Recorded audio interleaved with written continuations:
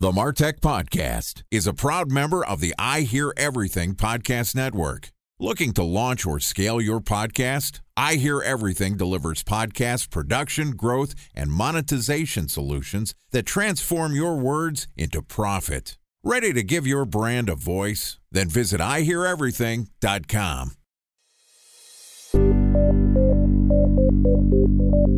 From advertising to software as a service to data. Across all of our programs and clients, we've seen a 55 to 65% open rate. Getting brands authentically integrated into content performs better than TV advertising. Typical lifespan of an article is about 24 to 36 hours.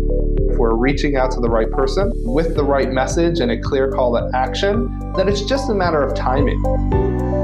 Welcome to the MarTech Podcast, a Ben J. Schaap LLC production. In this podcast, you'll hear the stories of world-class marketers that use technology to drive business results and achieve career success. We'll unearth the real-world experiences of some of the brightest minds in the marketing and technology space so you can learn the tools, tips, and tricks they've learned along the way.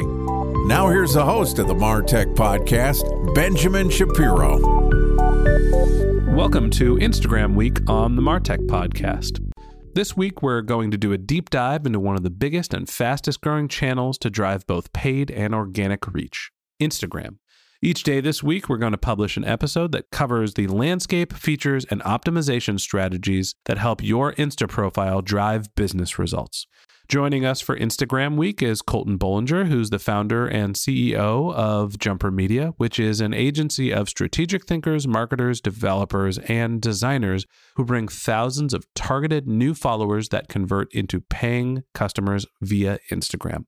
Outside of his work at Jumper Media, Colton is an avid golfer, surfer, and just an all-around nice guy. He has a wealth of information to share related to social networking and Instagram, and we're excited to have him as our guest. Here's the first installment of Instagram Week, where we talk about the current landscape of Instagram with Colton Bollinger from Jumper Media. Colton, welcome to the MarTech Podcast. Hey, thanks, Ben. Really appreciate it. I'm glad to be here. It's great to have you. I want to first off talk to you about the general landscape of Instagram. Obviously, it's a social network that is exploding in terms of overall user numbers, owned by Facebook. Catch me up. What's actually going on in Instagram land these days? Well, the land is growing pretty rapidly, I would say. Their user base is still growing strong. They're dynamically adding a lot of new useful features for businesses to get more involved and really utilize the platform to an extent I don't think any of us really thought about when it first started going. It was just a picture sharing platform that everybody loved, and Instagram has really taken it upon themselves to make it a much better landscape for businesses to get benefit from and drive value. I think prior to that, it was a great platform for consumers and just was a lot of fun to be using. I can speak personally when during my downtime a couple of years ago, I was on Facebook, and I've felt that shift myself. When I have a few minutes, I'm opening up my Instagram instead of Facebook to see what's going on, what my friends are doing. But now it's like, as a business owner, you're utilizing Instagram in a lot of different ways, from paid to organic to telling a story, using it as a portfolio for creatives. I find myself going to websites less and less, and I find consumers for our clients actually getting more and more from the Instagram itself. And we're developing that into a lot of strategies on actually how to utilize the platform better. And some of the new features they're pushing out has made that really easy and competitive. So you brought up a couple different things. First off, there's the transformation of Instagram, moving away from a consumer content platform, explosive growth, just about getting people to sort of build their network. It seems to me that Instagram's following Facebook's playbook of build a gigantic user base, provide a service and a medium for people to connect, share photos, and then eventually let businesses in. And now all of a sudden we're seeing more and more advertising. How has Instagram's monetization strategy differed from Facebook's? I don't think the monetization strategy is significantly different of exactly how you laid it out, that landscape and development of the rev model for Instagram. To me, it's just the platform is becoming a little bit more engaging than Facebook was at this stage. They took a lot of knowledge from Snapchat when they saw that upcoming, offered to buy it, didn't happen. So they recreated it in a lot of ways. They've conjoined that.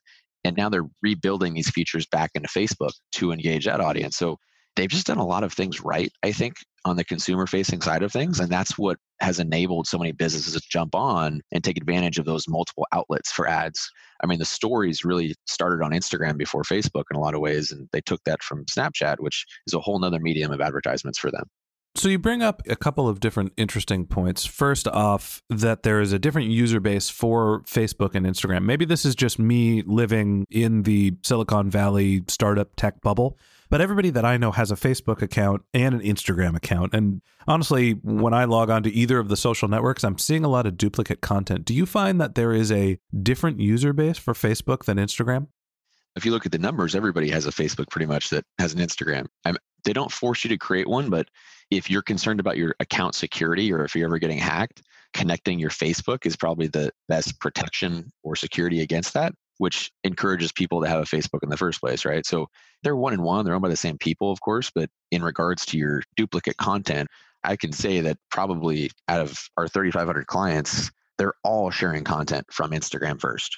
Versus 2 years ago, I didn't have as many clients, but it was all Facebook first. And they would share the content from Facebook to Instagram. And people don't all have huge creative teams to develop unique content for each platform. So you utilize the resources you can. And if you're spending time creating content for social in general, it's going to get shared across the board, I think, inevitably. But that was the big distinction for me as I saw Instagram take off. You started seeing that creation process stem not from Facebook, but from Instagram, and it reversed that sharing process. Is there an age difference for the primary users? Like, I get the sense that Instagram is Facebook Inc.'s way to skew younger, as opposed to everyone has a Facebook account, but it seems to be people that are millennials and older, or older than the millennial generation, are primary users of Facebook, as opposed to the millennial generation and down probably lean on Instagram as their default social network, if not going to Snapchat. Yeah, I was on a plane a couple weeks ago and there was a 7th grader next to me and his mother, and I noticed he was on Snapchat a lot of the time. And I was like, do you even have an Instagram? And we had a funny conversation with his mom and him. And he was like, I don't even want an Instagram. I like my things disappearing and my mom watches it. Snapchat was his space. He didn't even really acknowledge any of his friends or himself were on Facebook either. So it's really hard to pick and pull that. And again, we deal with mostly businesses. So speaking to the consumer front of age demographics using each one, you can target them all through Facebook. And I know there's a lot of age ranges that actively use it still, both platforms. I think just from a user experience, the millennials and people are, Instagram's easier to consume data or easier to consume content on my end. So I get to see what's happening a little bit easier. It's only photos, only videos. And like you said, it's like everything's kind of replicated to Facebook now. So it's definitely like an older demographic on Facebook who still maintain that and haven't taken it upon themselves to want to create an Instagram. They haven't wanted to learn. And that's with a lot of technologies. And as you age, you get comfortable with what you had to learn originally and you don't really want to do it again. So I would say Facebook's older than Instagram, but at the same time, I don't think it's just millennials on Instagram or just the younger people. I think there's a lot of older people on Instagram as well. It's just not going to be the predominant target market you're going to seek over there. Yeah, so generally, Facebook still has the largest audience. The engagement skews a little older, but in both social networks, the audience is so mammoth that you could really find users in both places. Time for a 1-minute break to hear from our presenting sponsor, Mutinex. In 1919, John Wanamaker said, "Half the money I spend on advertising is wasted. I just don't know which half." Well, the advertising landscape has changed since then. And instead of reaching your audience on 2 channels, you're probably reaching them on 20. Turns out John didn't know how easy he had it. But that doesn't mean that you should give up on striving towards marketing effectiveness.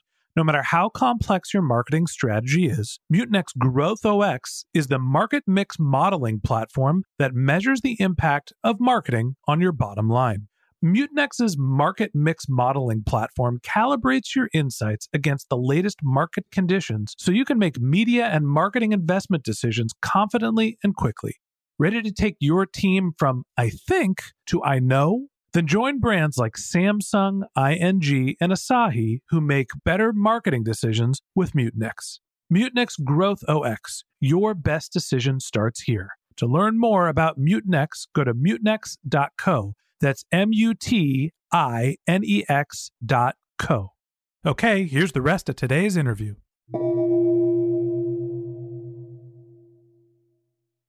A special thanks to our presenting sponsor, Mutinex. Ready to take your team from I think to I know? Then join brands like Samsung, ING, and Asahi who make better marketing decisions with Mutinex. Mutinex Growth OX, the marketing mix modeling platform that makes measuring ROI fast, easy, and cost-effective. Request a demo at mutinex.co. That's MUTINEX.co. Let me ask you a little bit about how Instagram is being used by advertisers. Who do you see being successful advertising using Facebook? And are they using paid? Are they using organic channels? Talk to me about some of the cases that you've seen where people are really just using the platform well and driving huge growth. If you're a B2B business, organic reach is not ever really going to help drive any sales or customers. All of our B2B clients, they're either running huge paid campaigns, which allows you to target people by more of a role and way more characteristics in terms of finding business owners or people in decision-making roles at companies. Whereas if you're just posting organically and naturally on Instagram or Facebook, the odds of someone in those roles or a decision maker at a company or business seeing those is so drastically smaller, it doesn't even really make sense to put effort or resources towards that. For organic approach, I think B2B companies, what we recommend and do a lot with those clients who are looking to have a social presence, it's great for recruiting. They're both consumer-facing platforms that consumers are using, but a lot of job seekers and people are actively on there and coming across posts and content that interests them. Create content that you know is intriguing to your hiring demographic, who you're trying to pursue or recruit, and show the culture of the company. Use it as an opportunity to tell the story of your team versus trying to attract new clients. And you're probably going to get a few clients out of that just because they see who they're working with and they really like the team vibe. But more than anything, it's kind of a social proof and third check, or even could be the first touch with someone who is coming into your hiring pipeline.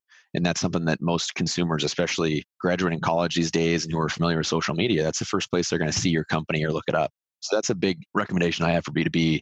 If you're doing B2C, that's the best place, I think, to be marketing in terms of cost effectiveness. You're not running a Super Bowl ad or don't have the budget for it. I mean, social ads are really tough to beat, both paid and organic, if you can build an audience around the content and the product or service you're offering. Like I said, it's the consumer-facing platform, both Facebook and Instagram, and that's the easiest place to create content, and you know that they're going to be looking at it. So that's kind of how I would lay it out. Paid ads work great for B2C companies as well. You can really target and create content as long as you have your audience in mind, because it's more and more competitive these days with content out there, more users. You have to be able to create content that's going to make them want to stop scrolling and pay attention. So your recommendation is for B2B brands that you're basically focusing on promoting the culture of your company through organic channels and primarily focusing on user acquisition using paid advertising because you can do more targeting. And on the consumer side, you're saying that there's still an opportunity for both organic and for paid acquisition growth.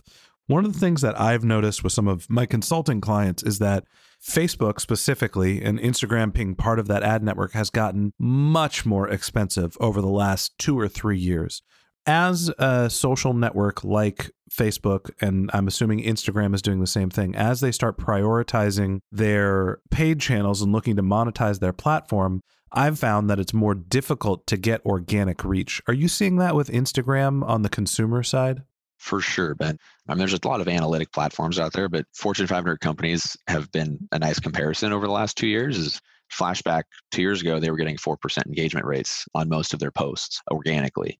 Go look at those stats today, and you're lucky to see 1%, if that. So big shift, and we've seen engagement consistently go down over the last year and a half pretty significantly. And a lot of it has to do with them stepping up and starting to monetize this feed that we all love looking at so much on Instagram. As much as I think we dislike the sponsored ads, they've also done a really great job at doing it conservatively and prioritizing content that we've expressed interest in. And that's, I think, how they've been able to maintain the platform and the growth rate and that user experience without deprecating it with those ads. I had a funny experience this week. I saw an ad for an Apple Watch strap, and I thought it was cool. It was something kind of unique, and I clicked on the ad, and then I couldn't buy it at the time. I was in the car or something like that. So I kept having to go back through my feed and scroll, trying to find the ad again. And those are dynamically inserted. So I was specifically looking for an ad and couldn't find it. And then a week later, it popped back up in my feed. But I do think they've done a nice job integrating advertising in a way that sort of fits with the platform and is very visual. Agreed. Even the Discover page, if you're on Instagram much lately, it's amazing how they've been able to aggregate the content that you're interested in just by what you've expressed, pages you're following. The algorithm they've developed must be insane, but it really does a great job of keeping your interest when you're scrolling. And as much as we all hate how much time we spend on social media, they're not making it any easier to get away from it. Well, that's a big part of the business. Yep. Well, that wraps up this episode of the MarTech Podcast. Thanks to Colton for joining us. If you'd like to learn more of Colton's tip to building an effective Instagram strategy, we're going to publish an episode every day this week, so hit the subscribe button in your podcast app and check back with us tomorrow morning for tips on how to use the various content tools on Instagram. If you can't wait until our next episode and you'd like to learn more about Colton and his business, you can visit his bio on our show notes or go to jumpermedia.co. That's jumpermedia.co. If you're a subscriber to the MarTech Podcast, thanks for being a member of our community. We want to hear from you, so we built a page called benjshap.com/question where you can send us a voice recording. And if you have a question that you'd like us to answer, we'll go ahead and do that on an episode of the MarTech Podcast. Or you can reach out to us on social media. My company handle is benjshap LLC, and my personal handle is benjshap. You can find us on Twitter or LinkedIn. If you haven't subscribed yet and you want a weekly stream of marketing, technology, and knowledge in your podcast feed, in addition to the rest of Instagram Week, we've got some great episodes lined up over the next few weeks. So hit the subscribe button in your podcast app, and we'll be back in your feed tomorrow morning. Okay, that's it for today, but until next time, my advice is to just focus on keeping your customers happy.